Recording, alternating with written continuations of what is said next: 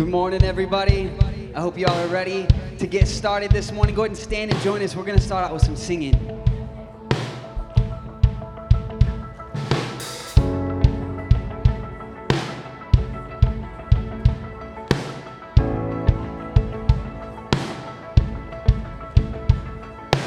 Trouble won't throw me, won't break me, won't scare me no more.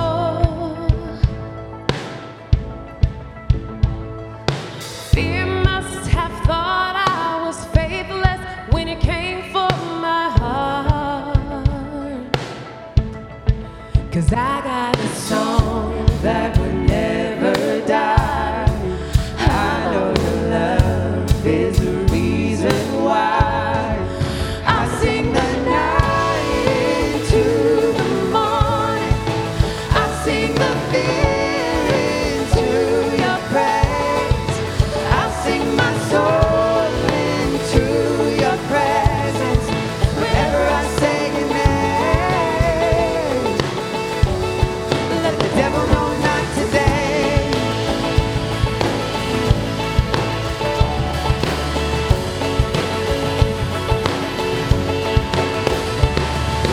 Tell me, did the enemy panic as you took up that cross?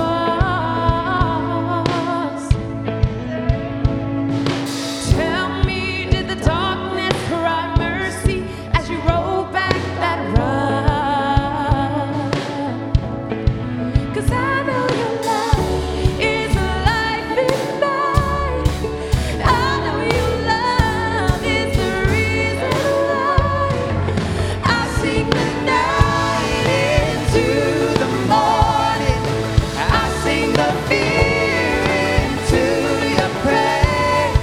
I sing my soul into your presence. Whenever I say your name, Jesus, let the devil know not today. Whenever I say your name, no, no, not ever again. Let the devil know not today.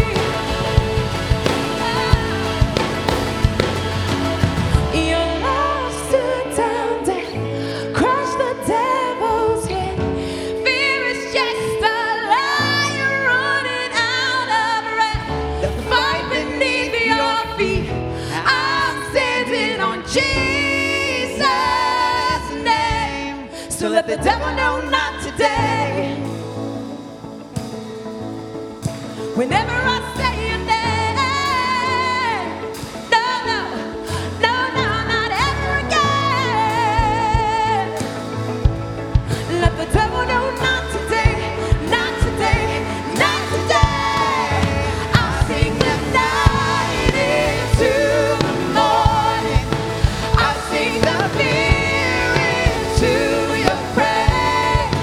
I sing my soul into your presence.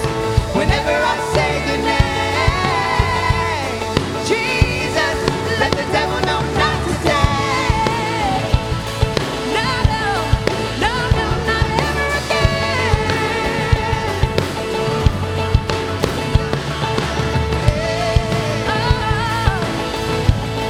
Let the devil know not today.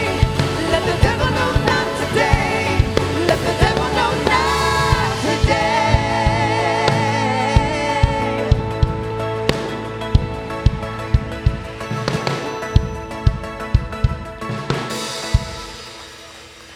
Well, good morning.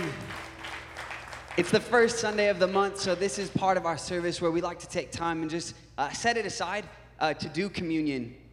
If you're new and this is something that is new for you, you are welcome to participate. This is not like a membership thing. I'm not going to put it in your mouth or anything like that. You can go to your own booth. There's 4 of them, and you can find a spot.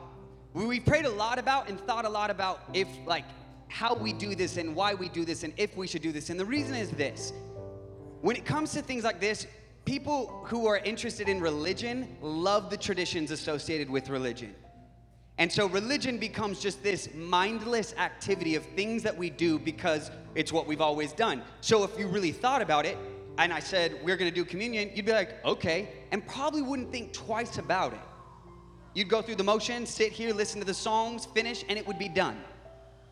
But here's the thing, as we've really prayed about whether or not this is how we wanna do the first Sunday of every month, to really take time for this, is because we really believe that it's important to remember. Scripture says it this way in Luke. This is what it says. Luke 22:19 and 20 says, "And he took bread, gave thanks, and broke it, and gave it to them, saying, 'This is my body, given for you. Do this in remembrance of me.' In the same way, after the supper, he took the cup, saying, 'This cup is the new covenant in my blood, which is poured out for you.'" Now, I've been talking a lot recently when I've been preaching about the fact that one of the things that I love most about our faith is we sit and stand today because of an event, not an idea, not a theology that I feel like I believe in God today. It is a physical event with a physical man who physically died and rose again and showed himself to so many people that it actually took over the entire Roman nation and completely converted, becoming the number one form of worship.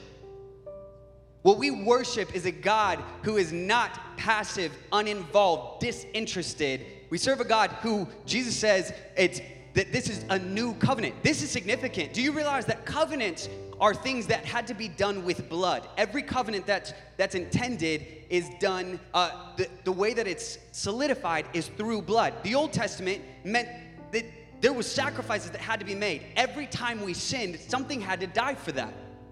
This is something we're so far removed from. We're in the era of God's grace and it's good and everything's fine. And yes, God is good and everything is good. But there is still a very real disconnection that takes place when we choose to go about things our own way. And God is inviting us into relationship, and he says, I am going to be the final sacrifice, once and for all. The good news is this morning, folks, we're not talking about a cool idea or a cool theology that maybe you feel like you enjoy and maybe you don't. We're talking about facts this morning. We are talking about facts. This happened. These events took place.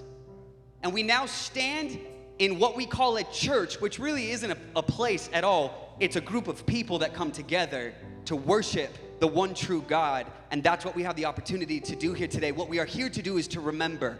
Can I encourage you? This is not just a general go through the motions thing. Through the next two songs, take your time, but at some point, find your way to one of the 4 stations, grab a wafer, grab a cup, bring it back to your seat, and remember, not what God has done for us in general, not what God has done, for the whole of history. What has God done in you?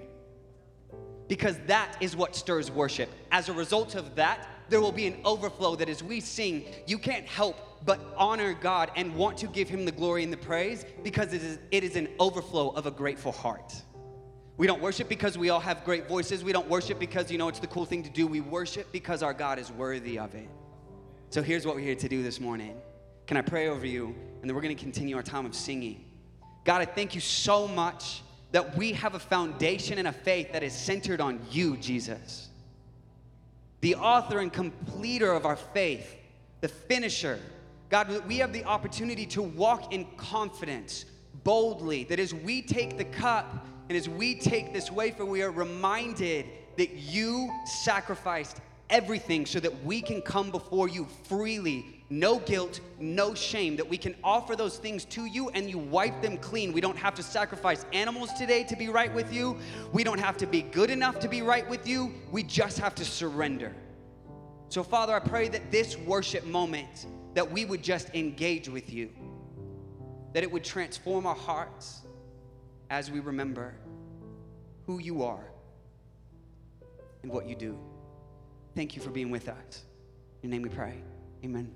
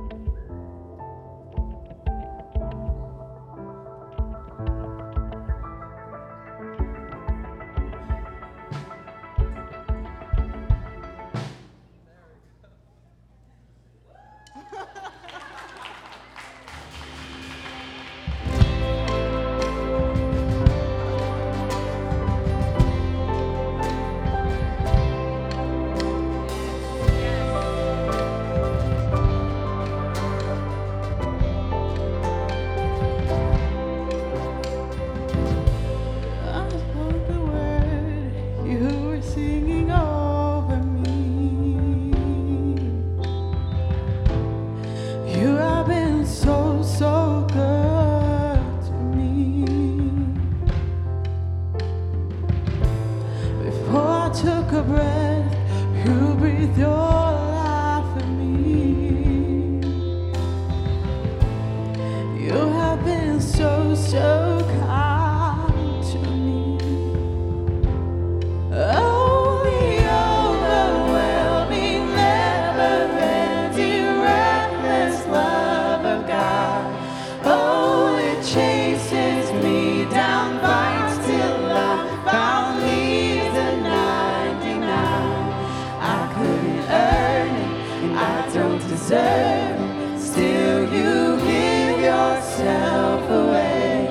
Oh, the overwhelming, never-ending, reckless love of God.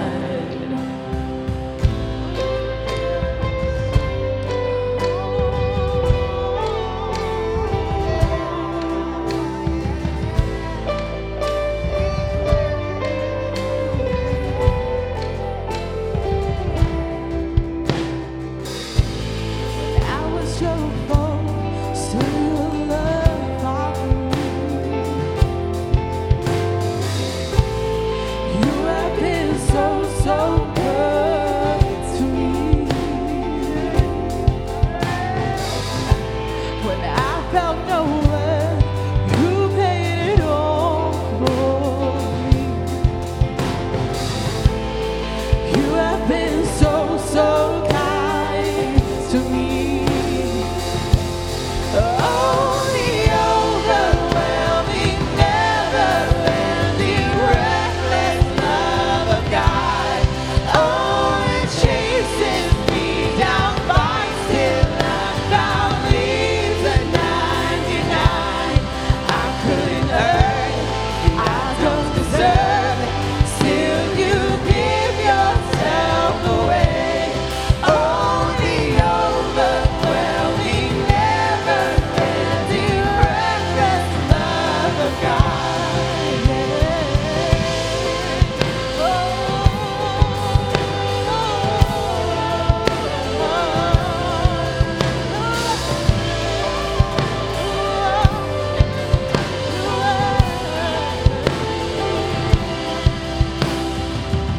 Snow shadow you won't light up, mountain you won't climb up, coming after me. Snow wall you won't kick down, lie you won't tear down, coming after me. Snow shadow you won't light up, mountain you won't climb up, coming after me. Snow wall you won't kick down, lie you won't tear down, coming after me. Snow shadow you won't light up, mountain you won't climb up, coming after me. Snow wall you won't kick down, lie you won't tear down, coming after me.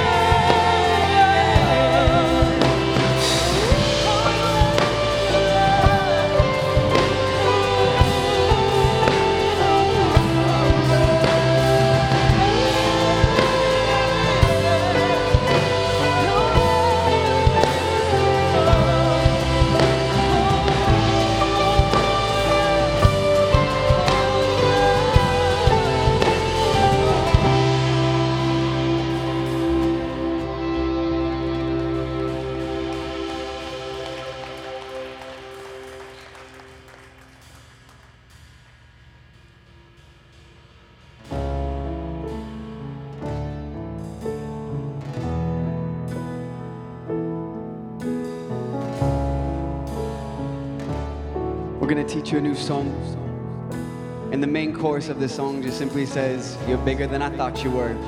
You're bigger than I thought." And I think each of us need that reminder that God is bigger than what you came in with this morning. He's bigger than the stresses. He's bigger than your financial issues. He's bigger than the prognosis. He's bigger than the fear or the shame or anything that else that you came in with this morning. He's bigger.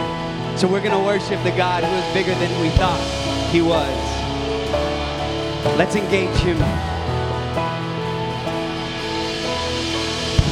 Speak to me when the silence steals my voice. You understand me. You understand me. Come to me in the valley of unknowns. You understand me. You understand me. You understand me, God. You understand me. So I throw all my cares before you. My doubts and fears don't scare you. You're bigger than I thought you were. You're bigger than I thought. So I stop all negotiations with the God of all creations. You're bigger than I thought you were.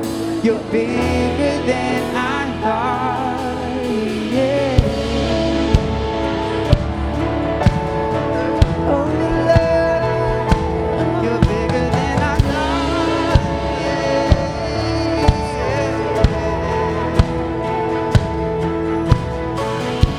And I believe, but help my unbelief. You understand me. You understand me. Help me reach the faith that's underneath. You understand me. You understand me. You understand me, God. You understand me. So I throw all my cares before you. My doubts and fears don't scare you. You're bigger than I thought you were. You're bigger than I thought. So I stop all negotiations with the God of all creations. You're bigger than I thought you were. You're bigger than I thought. You're bigger than I thought you were. You're bigger, Lord. You're bigger than I thought. I will rest in the Father's hands. Leave the rest in the Father's hands. Oh, I will rest. Come on. In the Father's hands. Oh, you will rest. Leave the rest in the Father's hands. Oh, I will rest. I will rest in the Father's hands. We'll leave the rest. Leave the rest in the Father's hands. In the Father's hands, oh Lord, leave the rest in the Father's hands. Oh, hands before you. My doubts and fears don't scare you. You're bigger than I thought you were. You're bigger than I thought. So I stop all negotiations with the God of all creation. You're bigger than I thought you were. You're bigger than I thought. You're bigger than I thought you were. You're bigger than I thought.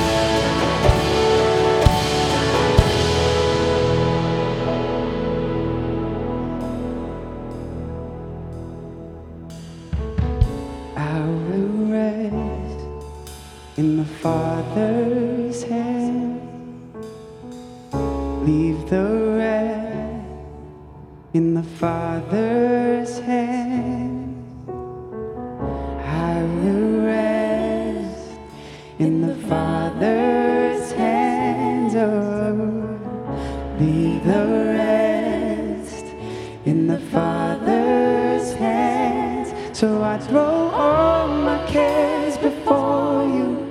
My doubts and fears don't scare you. You're bigger than I thought you were. You're bigger than I thought. So I stop all negotiations with the God of all creations. You're bigger than I thought you were. You're bigger than I thought, Lord. Father God, thank you that you are bigger than our circumstances. God, thank you for your presence this morning. Thank you for the opportunity to worship and come and meet you. God, thank you for encountering us here today. In Jesus' name I pray. Amen. Good morning, Journey. My name is Shelly, and I'm a volunteer here at Journey. I usually serve in kids' church, but this morning I have the privilege of bringing the giving message, and I wanted to share an example of generosity. Giving isn't just about money, and so I wanted to highlight a ministry that takes place behind the scenes. Every couple months, a team of about 15 people serve at Grace Resource Center. They provide dinner, they do the dishes, and they're just friendly and kind to the homeless at Grace Resource. And it has zero to do with money, and it has everything to do with the heart of Jesus and the desire to follow his example. Jesus didn't follow the norm. He didn't do the comfortable. He sat with the outsiders, what people would consider the outcasts. And our team provides that same kind of compassion to the people at Grace Resource beyond just the practical, need of a meal, but on a more human level, the kindness of a smile, a touch of a hand, sharing a laugh with someone. When I asked the team why they serve, the overlying message I got was just to be of help, not to be seen, and not to do it just because it's, someone told them to do it or because it was a duty, but because they wanted to be the hands and feet of Jesus, to serve those who need it most. Like I said, giving isn't just about money. Sure, we can put money in the bucket, and I want to encourage you to do that because let's face it, everything costs money. Everything that happens here, the air conditioner that isn't working costs money. It's a little warm up here. And so my point is that we can do more than just drop money in the bucket. We can serve in a way that makes a real impact in the community. And so I wanted to just kind of highlight them and honor them. They don't want to be seen, so I'm not going to make anybody stand up. But if you would be interested in serving that way, I would encourage you to go to the hot spot afterwards and just talk to the ladies, because probably one of them that serves is also behind the scenes over there. As the ushers come forward, I'd like to pray over the offering and over that team that serves at Grace Resource. Father God, thank you for the team that serves at Grace Resource, Lord. Thank you for their heart of generosity and their desire to be like you, to serve in a way that just provides a real need, a compassionate need, a smile, a handshake, God, just a conversation that someone may need. I pray that you would speak to the people that are here today, Lord, and if they have a desire to serve in that way, Lord, I would ask that you prompt them to do so. In Jesus' name I pray. Amen. Tyler has the announcements for you this morning. I don't know if I mentioned it, but before I step off the stage, the next opportunity to serve at Grace Resource is September 25th. If you're interested in doing that, please go see the ladies at the hotspot. Awesome. Thank you, Shelly. Well, we got a couple things going on. This is a season of new stuff, so I got a couple exciting things to share with you. The first is we have our women's night, our girls' night out, and it is a comedy night for our ladies to get together from 7 to 9 o'clock. You can buy tickets at the Hotspot or online, or you can buy them the night of, but I will warn you, they go from $15 to $20 if you get them at the door the night of. Gonna be a great night. You don't want to miss it, so be a part of that. The next thing is also, oh, I'm so sorry, I did this last service. 5th and 6th graders, you are dismissed. I completely forgot last service, and Brianna was like, can you please make sure to announce that? 5th and 6th, you are dismissed to go to your classroom. I jumped straight into it. The other thing I completely missed is if you're new today, thanks for joining us. Look, man. We have a gift for you at the Hotspot. We want you to know we are so happy that you're here. So if you are new and this is your first time, stop by the Hotspot, which is right out these doors and to the right that way. And you can get your gift as you leave this morning. The other thing that I was jumping into is that MOPS is kicking back off. This is our Moms on Purpose group, and they're kicking off with a barbecue on Saturday morning, August 17th at 10 a.m. It's going to be at Cassandra's house, one of the leaders here. So if you want to go get more information at the Hotspot, you can do that there. The last and final thing is the crash is about to start back up. I made that announcement first service, and it literally was just like, I was like, all right, second service, people are going to be excited because none of the youth kids come first service, so it's fine. But we do have the crash starting back off, and it's important to know that they're starting on a brand new day. We're moving to Wednesdays, and it's starting August 21st, 6:30 to 8:30. But the first couple weeks, they're going to be doing some cool things at the park. So you're going to want to know about the locations and all the things that are going on with the crash. The leaders are heading off today on a retreat to get centered, prepared, and ready to deal with your hoodlums. So they're excited. It's going to be a good season. But yes, so be aware of what's going on. Check their Instagram to find out all further information, all right? Well, at this point, we're about to kick off a brand new series on Elisha. Before we do that, though, why don't you go ahead and stand up and greet someone next to you?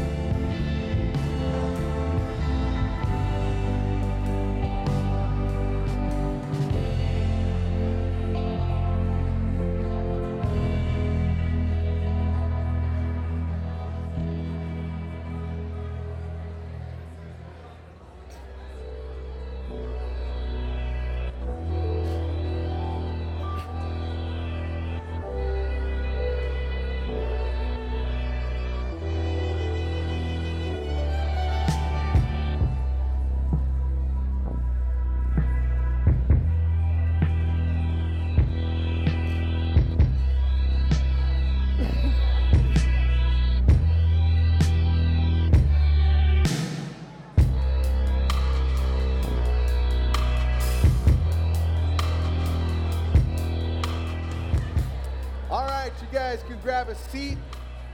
We're going to continue on this morning. Hi, everybody. I'm Dave. I'm one of the pastors here. If you're new to Journey, again, like Tyler said, welcome. If you're back from somewhere else, been away for a little while on your summer vacation or somewhere else, well, it's good to see you guys. I'm so excited we're here. I've been, last couple weeks, Tyler's been in the pulpit because I've been prepping for the fall season. And typically in the summer, I try to take a few weeks off of the teaching so that I can focus on where we're headed and to really get kind of tuned in, get our team all organized around some of the key ideas. And so that's what I've been doing. I'll be sharing more about that in the coming weeks. But let me just tell you this as a little kind of a foretaste. This is a season we're going to be doing something really different. Now, it's different in a really old kind of way. It's different in that we're going back to something that hasn't been done around Journey for a while. We're going to a combined midweek service for the fall. So we're going to be doing a Wednesday night everybody together. So the adults in here, kids in their spaces, and youth across the way in their space. They'll be actually taking over the other elementary room over there. And here's the deal. We've been really just prayerfully trying to figure out how do we find what it is God's doing and step into it. We don't want to be a church that's all about seats, seats and seats. We don't want you to just line up in rows and just get, nice Sunday service, nice little music and talk. We are after transformation. We don't care about how many people and all that if it's not being a true life transformation. It just doesn't matter to us. We feel like what our church needs right now is real connection, and we're going to just keep grinding away at that. We're going to figure this out, going to keep trying stuff. And by the way, I apologize for the air conditioning. We had it worked on this past week, and I thought we were good, but you're not. I see this going on, so no, it's really not so good in here. So think cool thoughts. Send them this way. But what we're thinking is, and here's where we're at, is that we know in our complex world how hard it is to truly connect. And we're more connected than ever through our internet, phone, all these things, but our relationships struggle. More depression than ever, more people on meds, more people struggling with addiction, all these things. So what we're saying is we want to find a way to do this better together. So we're going to encourage everybody who wants to really kind of figure out what it means to follow Jesus to join us on Wednesday nights. The format is going to be some teaching. It's going to be some prayer. And really what it's about is practicing the ways of Jesus. So we're going to be breaking that down. What does it mean to follow Jesus? What does it mean to be his disciple? What does it mean to be in his steps, living his way? And that's what we're going to be working through in September, October, November, and we break a little bit for the holiday, but we are going to be announcing more about that later. Just wanted to give you a heads up. That's coming in September. First Wednesday night of the month will be Connect, where we'll have everybody together just for fun, get to know each other, kind of more of a light. And then the rest of them, we're going to be having like the taco truck and everybody bring their dinner. We're going to have, just kind of table time meals. And then we're going to get into the teaching and kind of life together stuff. So I'm really excited about it. And I've been prayerful for the last entire year about how do we move in this crazy generation, a whole group of diverse people in the same direction to know and follow Jesus. And so again, this isn't a cure-all. This is another way. We're just taking the next step to see how we can help serve you. So today, we're going into a brand new series. This is all about the life of Elisha, I should say. What we do in the summer, we like to take, during one of the months, we like to take an Old Testament theme or character and just kind of break it down and look back at our history as the people of God, where we come from, what it meant to be a person following God in their season, and then what are the takeaways? How do we grow in our own faith, in our own experience, in our own following of Jesus from their story? But the guy we've picked is a guy named Elisha, and one of the reasons I picked Elisha is because Elisha is just such an ordinary guy that does such extraordinary things. And I just wanted so much to be that guy in my lifetime. I want to be a guy, I know I'm a regular guy, okay, sometimes a little less than regular, a little abnormal at times, but I want to be used in a way that is actually giving God glory and makes a difference, really helps people. And this guy did it. I mean, what we find about Elisha, his is a journey of big faith. And if there's one thing I feel like I need and I want so much to be a part of our community, I want us to be people of tremendous faith and seeing the unseen come to life. I know in a world like ours, people are just desperate for something that is real, something that's tangible. And so we want to experience that together. This is what we're going to be doing as we study Elisha. Now, a little background. Elisha, he's trained under the great prophet Elijah.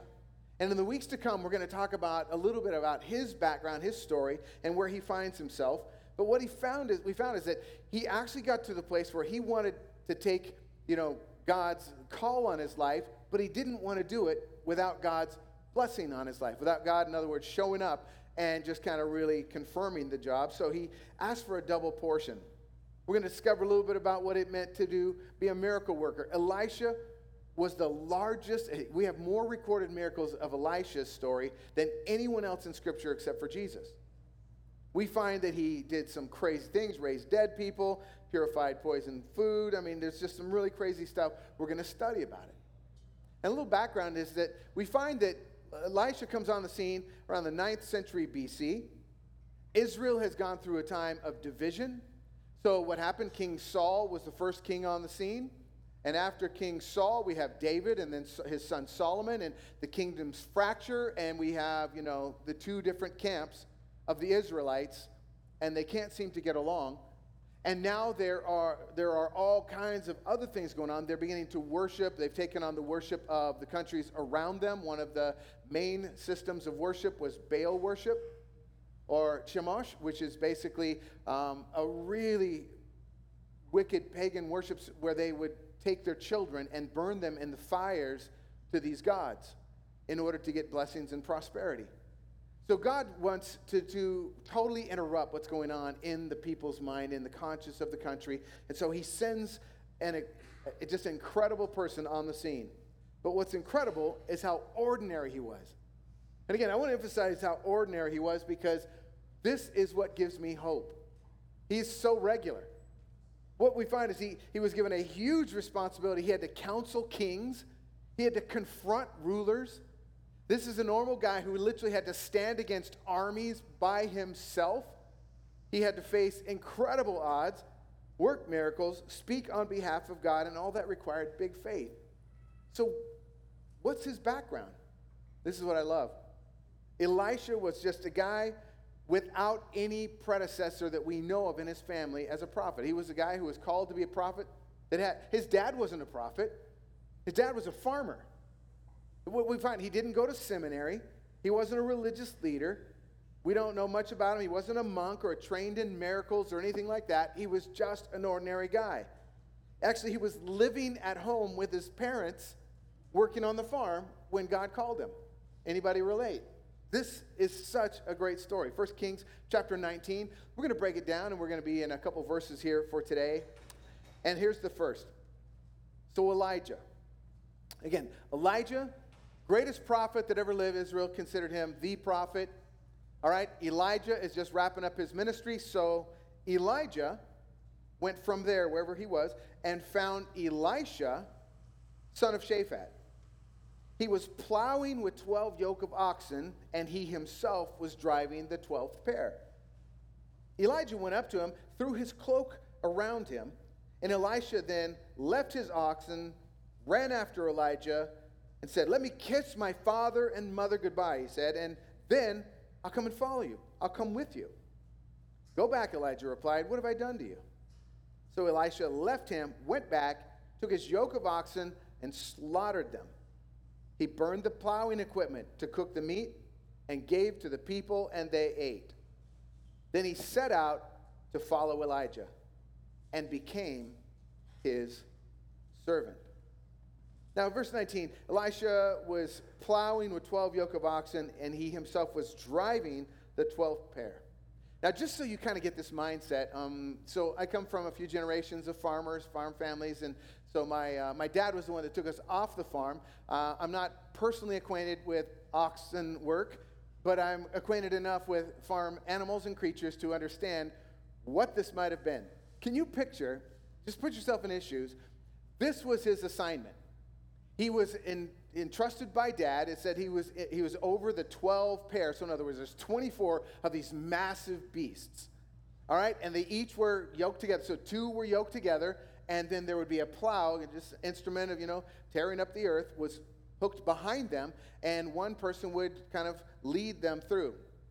And each of the fields, obviously, there was 12 of them going at once. So this was a big operation. This was a successful family. This was a family that had some means. Well, out of them, here's Elisha, the very last one. In other words, he's kind of overseeing the operation. He's got his 2 oxen, and he's making sure all the furrows are straight and all the rows are perfect, and he's the one that's making sure to clean up all the rest. And as he's going along, out of nowhere, somebody comes up behind him, kind of sneaks up on him. It's almost like there's a sneak attack. And the prophet, it said, puts his cloak around Elisha. who's plowing the field, and then just turns and walks away. This is kind of remarkable at first, but you think about what was going on in Elisha's mind. Because what I think was going on, perhaps, during this season, it's probably this. Plow the field, plow the field, plow the field. Oop, watch the poop. Plow the field, plow the field. And I'm thinking that when you're following a team of oxen, and you're within 6 feet of the rear ends of these oxen all day long, and literally sunrise to sunset was kind of the work day for these people. So first of all, what was he smelling? Yes, the residual of the oxen, because he was that close, and everything that passed through their bodies was ending up somewhere around his feet. And it was probably being broken up, and so all day long he's having to walk through this mess, and the smell must have been pretty interesting. There he had, then not only that, but what is the view? Just picture what he had to see all day long. Ox rears all day long. These two big beasts right in front of him, and that was his sight. That was what he had to look at. And I'm just thinking about when you're walking behind oxen, the scenery doesn't change. What must it feel like to feel like you're just yoked into something every single day that feels so pointless, so meaningless, so smelly, so like this could not be anything even remotely near what I was created for? You ever felt like that? You ever start out with a dream that's like, oh, I want to do something great with my life one day, and you find yourself literally, you're anchored, you're yoked to a situation, a story, a job, a career, a person, whatever, that you never dreamed you would be with, and it just feels so regular, ordinary, and not really even pretty. There's nothing romantic about it. It just feels so everyday. And some of you may feel like Elisha right now because you feel like whatever it is you're doing, you just don't see the significance of it. You don't see the purpose in it. You don't see like, oh, this is God's great plan for my life. It's just so everyday. And you feel like all you do is stare at oxen rears, and that's all Elisha must have been feeling. Let me just be honest. Some of you are in sales. And what is the sales job anyway? Get people to buy stuff, potentially stuff they want, but doesn't matter. It's stuff they need to buy because I have a quota to meet. So you're given a quota. You work your tail off. You meet your quota. Then what happens next month? New quota. If you do really good, guess what? The quota goes up. The better you are, the more they require, until the point where you reach that fatigue moment where it's like, I can't possibly meet the quota consistently. And they're like, okay, then that's where you need to be. That's where they set your cap, where it's pretty much at the failure point. Well, if you can't do any more, okay, we're going to take every single bit of your life, and then we're going to let, that's it. From now on, that's your quota. And you just feel like, all I do is I make my quota, work, and it starts over. Work, starts over. And it's just like, what is this, really? Some of your students, and your college students, you're like, what I do is study, work and pay the bills. Study, work and pay the bills. Every day it seems like the same routine. Study, work and pay the bills. And it just feels so monotonous, and you're just like, I cannot wait to be out of here. Or if you're a high school student, it's like study, play games, and let mom and dad pay the bills. Just kidding. But just think about it. You're a parent of a small child or children. What is it? Diapers, laundry, and formula. Diapers, laundry, formula. Diapers, and all day long it's like you're dealing with this, and you're looking at baby rears, and it's like all day long it just feels like, what is the point of my life? I got this degree, or I got this intention, I got this desire, I got this dream, and it just feels like my life is so stuck right here.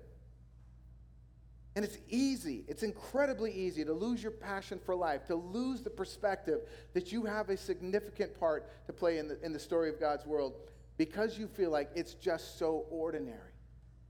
It's just so mundane, it's just so repetitive, it's just so mindless. You start feeling like a robot. It probably was somewhere around the time Elisha was found. But I want you to notice something. What we find Elisha doing when Elijah shows up was being faithful in his present assignment. He was being faithful in his present mindless assignment. I mean, just for some of us, this may be really the one thing takeaway today, is that it's important that what you do well. And can I just tell you that as church people, as followers of Jesus, one of the great callings on our life is not necessarily to go out and preach and, have a big stage and all that. One of the great callings on our life is to consistently live out our heartfelt belief and just in everyday work to put God first and to honor our employers with our words, our actions, and our deeds, and our attitudes. We are called to be God's representatives wherever we are. And I don't care if it's sales, I don't care if you're just the checker, I don't care if it is you're the owner, the boss, whatever your position. Right now, everybody's waiting for one day. One day when I get through with this semester, then I'm going to totally sell out and just serve God. I'm going to get back in. When summer's over, when this position is open, when this thing happens, when I move out of this role, then I'm going to I'm going to really work hard. I'm going to commit myself. I'm going to be honorable. I'm going to be full of integrity. I'm going to one day, and you just pass by day after day after day in the position you're in, less than your calling. One of the things I think that was set apart Elisha for this story was he was faithful in the small things. Because what I've learned is God loves to reward those who are faithful in the little things. God loves to reward people who are faithful in their present day monotony. As a matter of fact, when you're faithful with a little, you can be trusted with much, Jesus taught. This is your story. This is my story. It often feels like what we're doing is not that great, but what you're doing matters, and it matters to the people God placed you near, and it matters to the character He's forming in you. So pay attention to the tensions of your life, the frustrations of your life, because God is using them. And shine incredibly bright where you are. Elisha, even though it was probably not his favorite thing to do, follow around oxen all day, physically, emotionally, mentally exhausting, we find him faithful. In the middle of his routine, just doing what was everyday sort of stuff, that's when God jumped in and surprised him. Right in the middle of his regular job. In the end of verse 19, it says this: Elijah, great man of God, went up to him, threw his cloak around him, and turned and walked away. So, what is this cloak business? Well, in this particular generation, or this particular season of ministry, this was, in fact, a skin of an animal or a fur of an animal that they were using, and it had multiple purposes. For one, it was a covering in cold nights, and it was like their outer garment. It was also something they would use for a headrest or under them when they slept out on rocks in difficult places, couldn't get any sleep. It was like their blanket. But not only that, it was a garment for, it showed who they were to the community. So it was just a multi-purpose kind of thing. But more than that, to a prophet, and to this particular prophet, that mantle represented his responsibility placed on him by God. The responsibility to represent God to humanity, to people, to Israel particularly. And this was his way of saying, I'm taking the load that I've been carrying, I'm taking the responsibility that I assumed when God called me, and I'm transferring it to you. It was a wordless but most meaningful thing. It was just the most powerful thing he could do. It's like he's handing you the keys to the car. He's signing over his part of the business. He is actually entrusting you with the thing that he has spent his lifetime building. And this is a crazy, crazy responsibility. He's saying that, listen, the one who receives this mantle receives the responsibility to speak for God. The one who takes on this cloak is under my care, my protection, and my tutelage till my time is over. If you accept this mantle, you become what I was, God's spokesman to Israel and the world. What a responsibility. By the way, can I just tell you, it's not easy following a great leader. It's not easy following a great boss. It's not easy following a great person. Some of you, you have discovered this. I just remember when I was a youth pastor, we had wrapped up our first season of ministry, first 5-6 years in Santa Barbara, and there was going through a pastoral church change, and so we just thought, man, this is the time. We'd been receiving an opportunity to go back to our home church, and thought, you know what, this is like a good opportunity. The church is in transition, so we'll go ahead and move. We felt like God prompted us, so we went back to our home church. But here's what we discovered. From the moment I got there, all I heard was, Steve, Steve, Steve, Steve, Steve, Steve. He was the former youth pastor, and he was deeply loved, and I was the intruder. I didn't ask him to leave. I didn't even ask for the job. But I was in the role, but because he was so deeply loved and he was a person that everybody kind of respected, it was like, oh, but Steve, and you don't do it like Steve, and Steve did this, and Steve would have done that. I'm like, I'm so sick of Steve. I don't even know the guy. But I'm like, this is like my older brother. All my life, it's like Steve was my older brother. I was like, why can't you be like Steve? Hey, your brother Steve was a straight A student. I know, and I'm not. I'm just me. But this is sometimes, it's hard to follow a great leader. To be honest, this is why I fear for a lot of the great churches in our generation, some of the mega churches and those who are built with a really, really 5-talent leader, because next generation, we're going to find when they step out and, they have to reform around a new leader. Man, in the pastor's world, we call that the sacrificial lamb, the guy who has to follow a great leader. Don't want to be that guy again.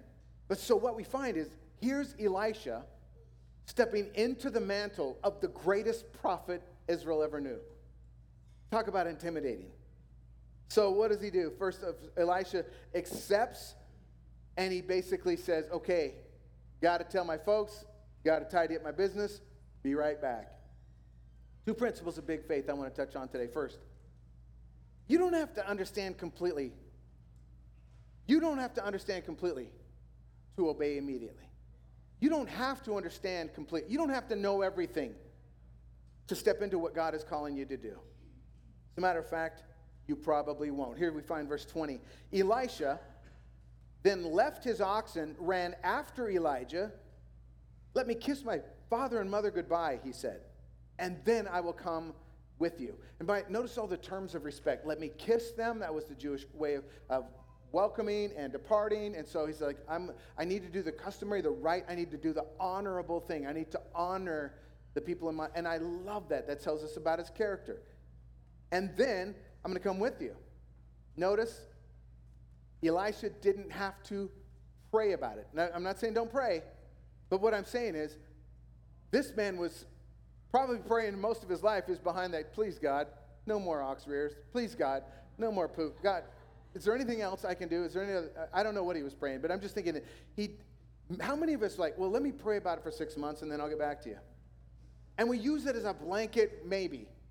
That's one way of putting everybody off, say, well, maybe. We don't just want to say, I'm not so sure, so, I'm not really sure. I might have a better option, so, so we say, oh, let me pray about it. Great. And if you truly are, good on you. If you're not, shame on you. No lists of pros and cons. Hey, I got to go home. I'm going to get out my whiteboard. I'm going to put down all the pros and cons of following you, taking on the yoke, and leaving Dad's business, and no, hey, I got to check with my therapist. This is stressing me out.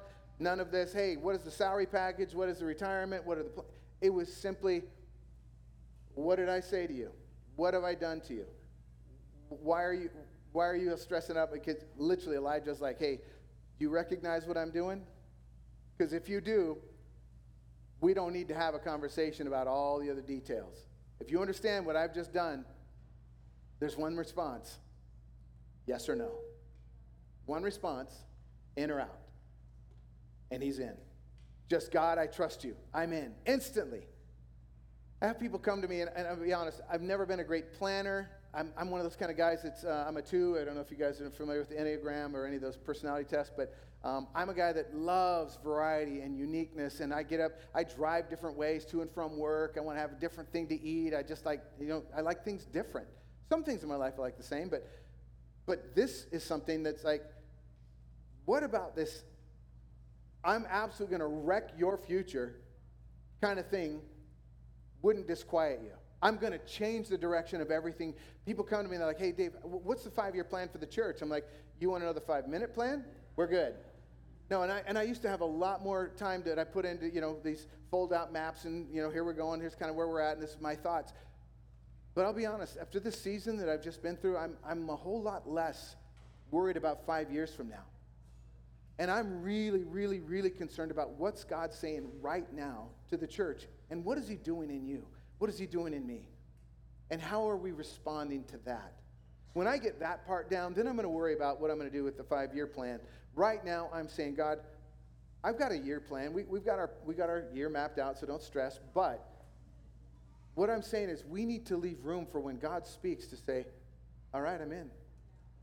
We need to be prepared. That means in advance prepared. We need to be ready in advance for when God moves in some way and we are like, I'm in. I can do that.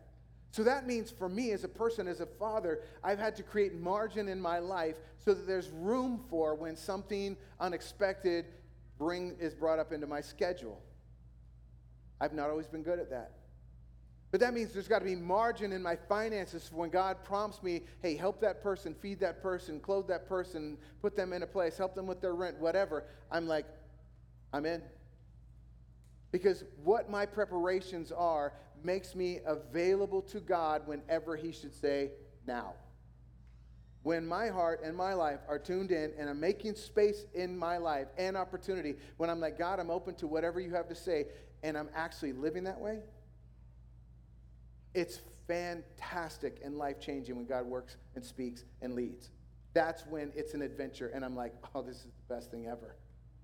When I'm stressed out, overworked, no time, no money, nothing left, no margin in my life, and God calls me, it's like, no, not another thing. That's why it's so important that you and I as Christ followers, we learn the rhythms of Jesus, how to live in those sustainable ways so we're ready and responsive. Again, that's where we're going in the fall. Matthew 6:34, Jesus said, don't worry about tomorrow. It's going to worry about itself. Each day has enough troubles of its own. So, hey, just tune into God's voice now.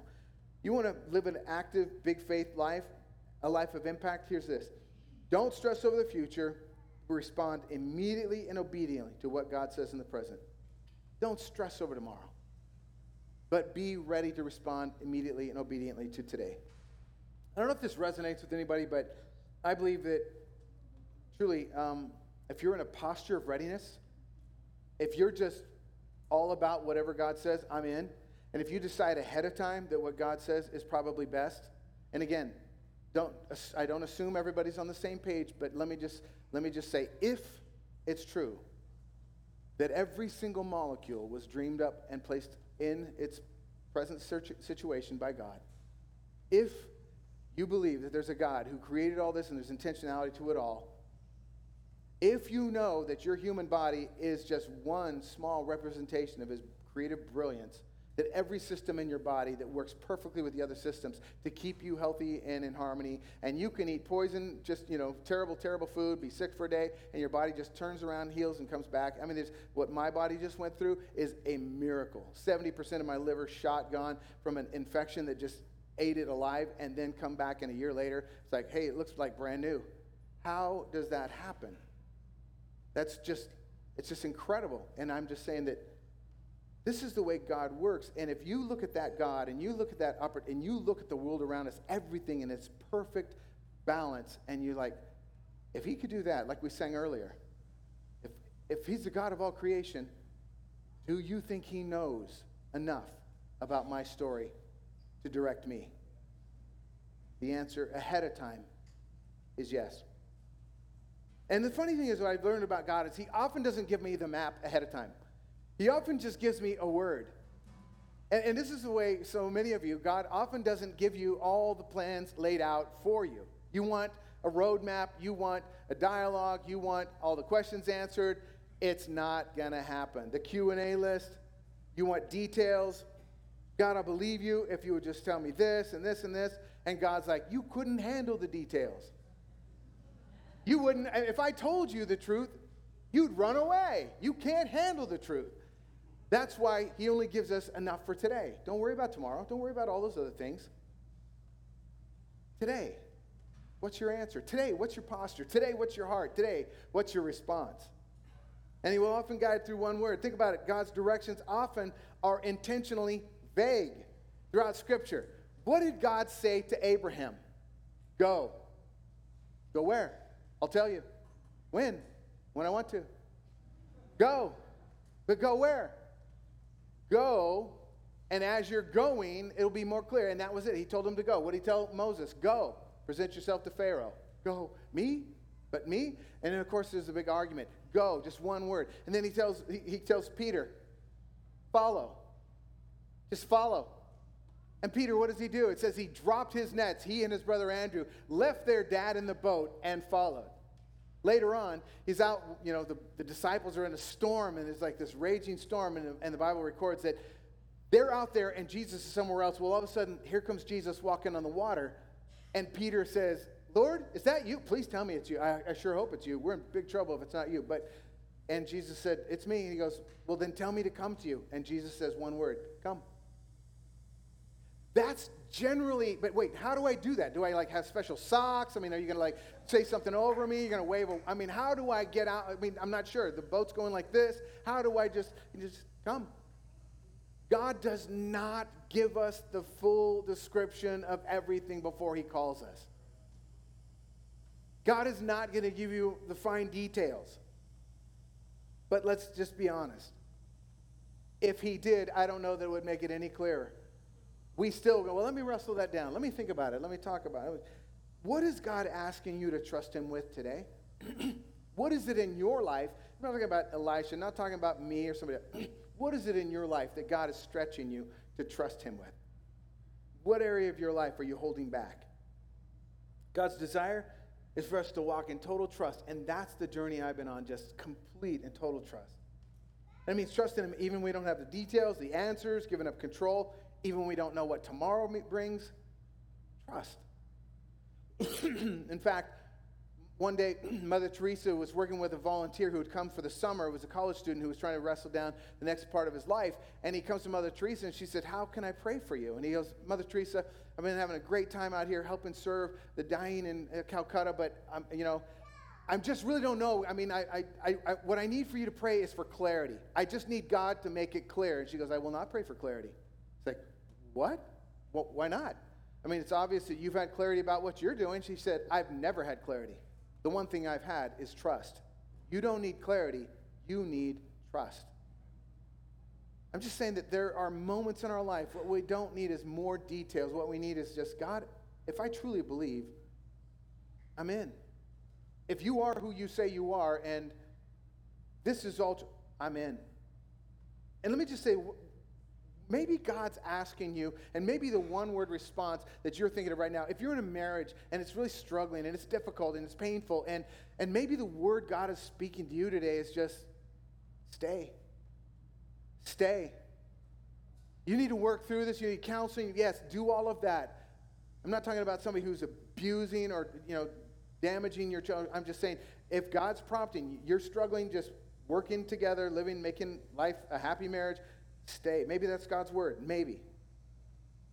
What about this? Don't know if this church is the right one. You've been church shopping for a long time, and you just say, I don't know, this is wrong with this one, this is what's wrong with that one. They all have stuff that's wrong with them. Welcome to humanity. It's people. It's just people, So, hey, maybe the word for you is commit. Just commit. Man, pick a lane. Pick a lane, any lane, and just go there. Just do that. Just give yourself. Just surrender. Just sacrifice. Just become part of the life of a church and give everything you've got to that. There's an uncertain health situation. Maybe the word for you is trust. No control, trust. Maybe you're having trouble with your kids. Maybe the word is just faithful. Just remain faithful to do what you know to do. Just keep praying for him, just seeking God. Just keep loving God and doing your best. Just be faithful. Maybe you're in a situation, you're in a bad dating relationship, and you know that it's not the right situation for you. And maybe the one word is break up with the idiot. Sorry, is that more than one word? I don't know. My numbers have never been good with that. So some of you, it literally is, hey, you gonna make a decision here, or are you just gonna hang out forever? I know I've told you this before, but one of the struggles I had in my early, 20s was that Lori and I dated since we were like kids. We literally were high school sweethearts. I went away to college, and then she came and went away to college with me, and then we were kind of coming to the end of the college years, and it was one of those decision times. And basically, we're reaching that final senior year, and she's like, hey, listen, I've been with you for 6 years, plus the not dating yet stage, so what are we doing? And it was one of those, come to terms, come to Jesus meetings, and basically it was like, hey, are we doing this or not? And I'm like, what do you mean? Typical guy. And she's like, are we going to get married or not? Because I'll tell you what, I've given you the six years of my life. That was not the word you thought. 6 years? That I never got till we were married. I swear, that was one thing that we held out till marriage. But the fact is, we wanted to get there, but she said we got to have this before we get that. So what's it going to be? No, it was like, seriously, 6 years, what are you going to do? I'll give you 6 months to make up your mind, and then I'm moving on because I am not going to waste the rest of my life waiting for you to decide. And it was, in fact, just a few months later that I did, in fact. But I went to a pastor friend of mine. I'm like, oh my gosh, I don't know what to do. I got to make my decision. It's like, come to that point, and we can't just keep dating forever. And he's like, yeah, you really need to commit. She's committing her life to you. So I said, so what do I do? He goes, well, do you love her? I'm like, well, yeah, I love her. He goes, do you want to live without her? I'm like, well, no. He goes, do you see your future with her in it as better than without her in it? I'm like, well, yeah. He goes, well, then go on and kiss the girl. I mean, come on, what are you waiting for? He's like, then what are you waiting for? Most of that decision is made as you go. I mean, you commit to it, and obviously you pray about it, you think about it, you do all the wrestling down of details. But after 6 years, if you don't know, are you ever? Seriously?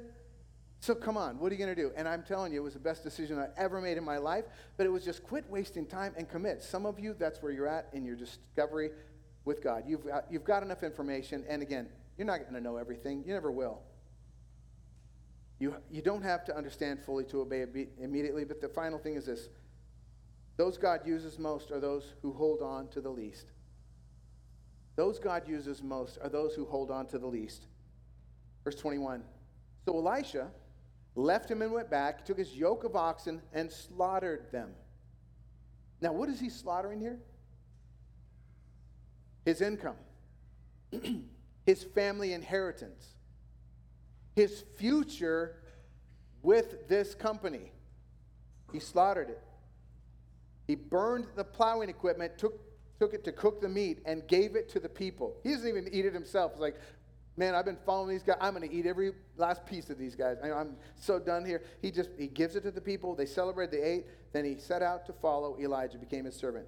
Now, the slaughtered oxen was typical ceremonial sacrifice. It was a celebration. People would do these kinds of things when there was a major event that happened in their life to celebrate, to mark a special day, a certain experience. So that was common in scriptures. We talked about the father, his son came home. They killed the fatted calf and all that.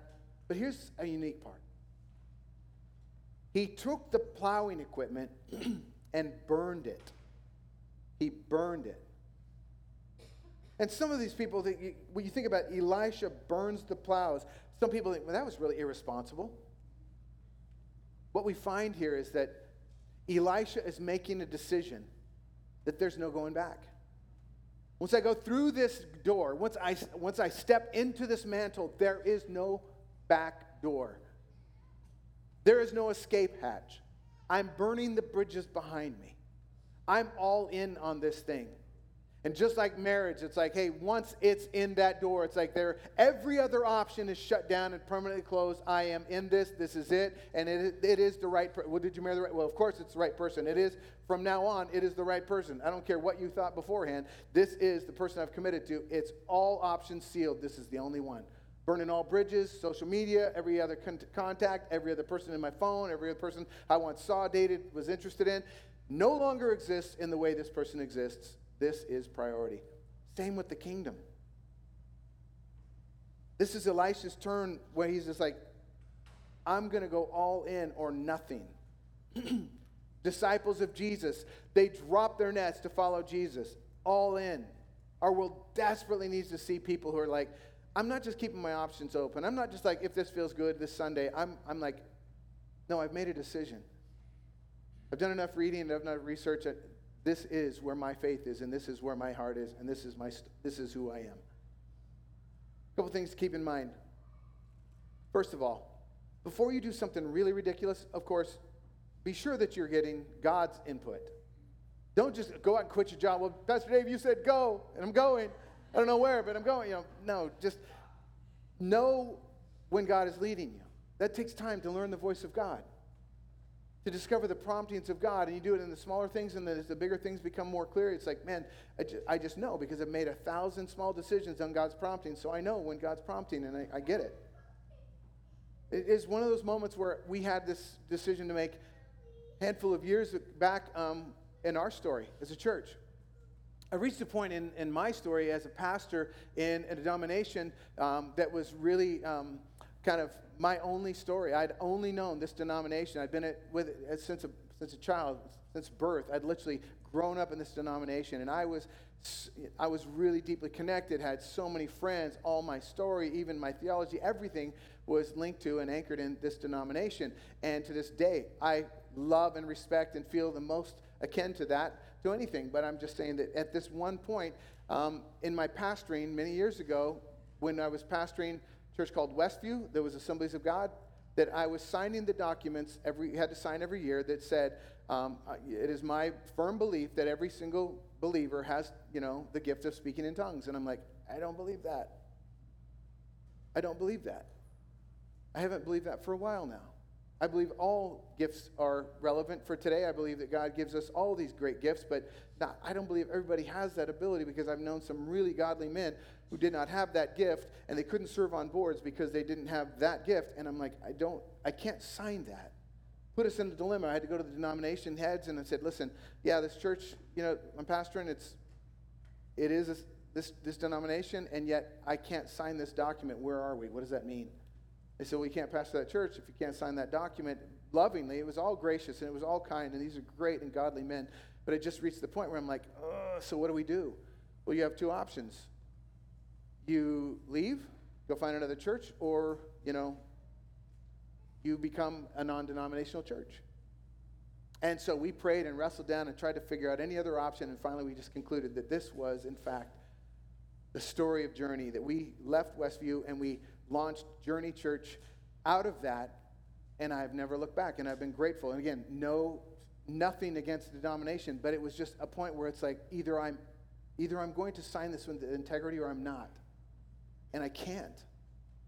And I can no longer do what I'm doing, and that means there's a change coming, and that means it's going to cost me something, and it costs dearly. It cost us very dearly. But it's gained me more. It's gained us more. And again, I can only tell you that my personal feeling is that some of you are at a place in your life, you need to make a decision, you need to make a commitment, and God is prompting you, and it's an integrity thing, or it's a truth thing, or it's a belief thing, and you need to do that. And it has nothing to do with other people's opinions, because that will just bind you up. But you have to decide to step forward, and now please hear this, to step towards your destiny. To step towards your destiny, you have to step away from your security many times. To step towards your destiny, many times you have to step away from your security. God's going to speak to somebody today, and it's time for you to move. It's time for you to change. It's time for you to step out. It's time for you to take that next step in whatever area of your life that He's prompted you. Jesus said, nobody puts their hand to the plow and looks back and is fit for the kingdom, for service in the kingdom. This was a direct play on this story in my mind. So what's keeping you from surrendering completely to God? What's keeping you from going all in? What's keeping you from saying, I'm going to be a follower of Jesus, and I'm going to really discover what that means, and I'm going to commit my life to it? And again, not leaving your job. God put you somewhere, probably for a very important reason for His work in that space. But let me just say, you have to decide at some point. And you need to move forward. What's keeping you back? Friends, relationships, habits, addictions, money, career, fame, all these things? As the band comes this morning, what is the word, the prompting that God is giving you in your story? Elisha said, I'm going to go whether I feel like I have all the details or not, and I'm going to sacrifice the things that mean something to me now so I can have the things that are obviously more important. How about you? Let me pray for you. God, as we close, there's so many things that there's just a million details in this story that are just powerful and poignant, but I think many of us just need to wrestle down this very, very concept of, can I follow you? Can I commit to obeying you without having all the details, in spite of current circumstances? Oh, but when this season ends, when that thing happens, when God, I just pray that whoever it is you're speaking to today, they would feel that prompting like the beating of their own heart in their chest. They would sense that you're speaking to them, that it's time to decide. That when you call, and whatever the call is, to a different things, a different season, to a different career, to just stepping out and trusting you, that we're going to have to make a decision without full information. God, that we would learn to trust you. God, give us the faith we lack for this. God, and for those they want to step out, but they can't let go of the thing they have now to have the thing that you promised. So I pray, Lord God, they would just begin to trust you enough to move away from their security towards their destiny as they take your hand. With your heads bowed and eyes closed for a moment, just between you and God, if there's a situation that you're kind of like wrestling with, something you need God's direction in, ask for it. Ask for wisdom, the Bible says. He'll give it. But not only ask, when you get prompted, move, go, do, commit. And if you're in the position right now where you kind of like, I believe I want to make this step towards God and trust Him with my life. I don't know fully what that means, but I just feel very strongly that I need to let God know I'm in. I'm going to pray a prayer with you, and you can just kind of repeat in your own mind and heart this simple prayer. Just, God, I open my heart to you. I open my mind and my life, and I invite you to be my God. I'm placing my trust in you, and it doesn't mean I know everything or understand everything, but what I do know, I'm comfortable saying, I'm in. I'm giving it all to you. I'm asking you to forgive my past and my sin. Cover me with that incredible sacrifice of your blood. It's built on Calvary, but then give me life as you place your Spirit in me, that I can follow you. And God, I pray that whoever's praying that prayer this morning would just feel alive as you come in and move in them and bring them back from the dead into spiritual life. God, let them hear your voice and promptings. And let us be the church that responds. We're in Jesus' name, amen. Hey, stand with me. We're going to sing one last song and let you guys get out to cooler weather. Let's worship together.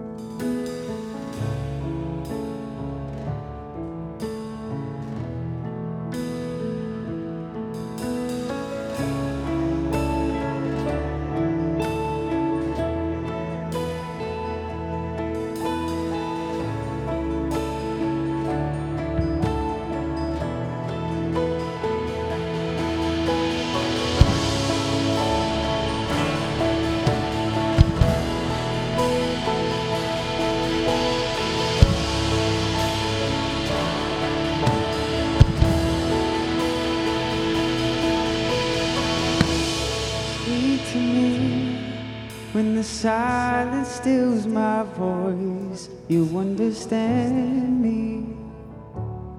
You understand me. Come to me in the valley of unknowns. You understand me. You understand me. You understand me, God. You understand me. So I throw all my cares before you. My doubts and fears don't scare you. You're bigger than I thought you were. You're bigger than I thought. So I stop all negotiations to the God of all creation. You're bigger than I thought you were. You're bigger than I thought.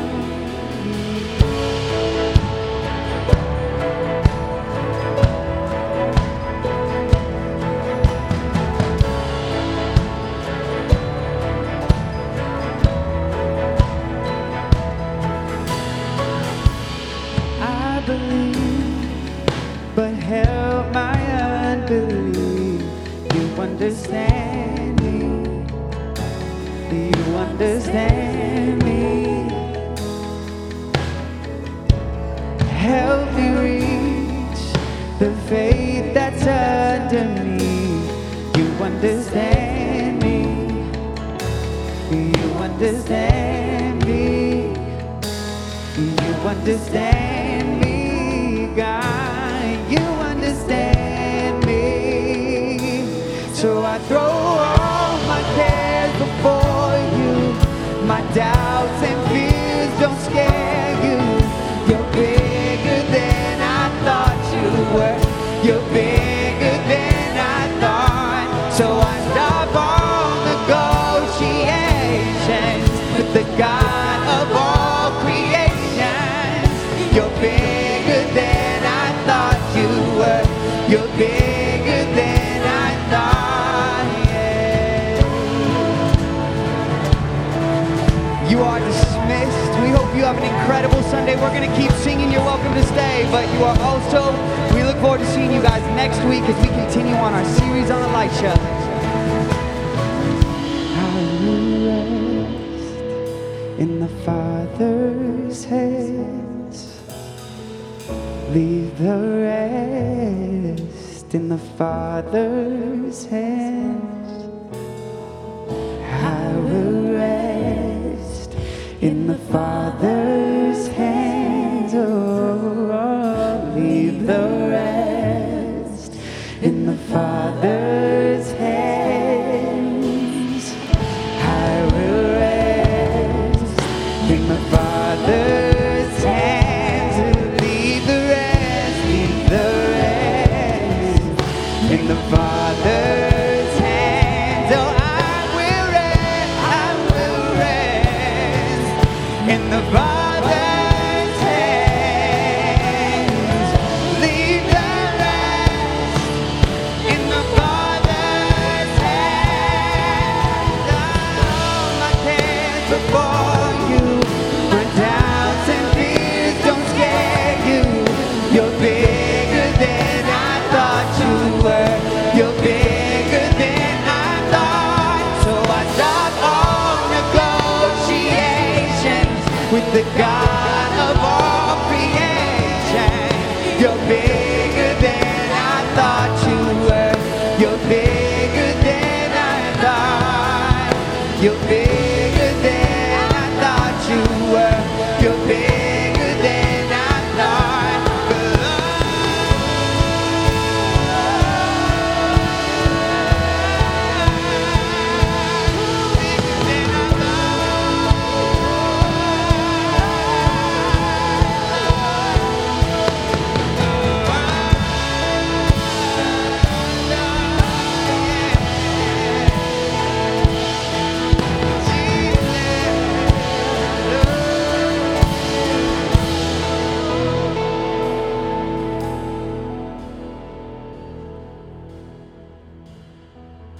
I will rest in the Father's hand.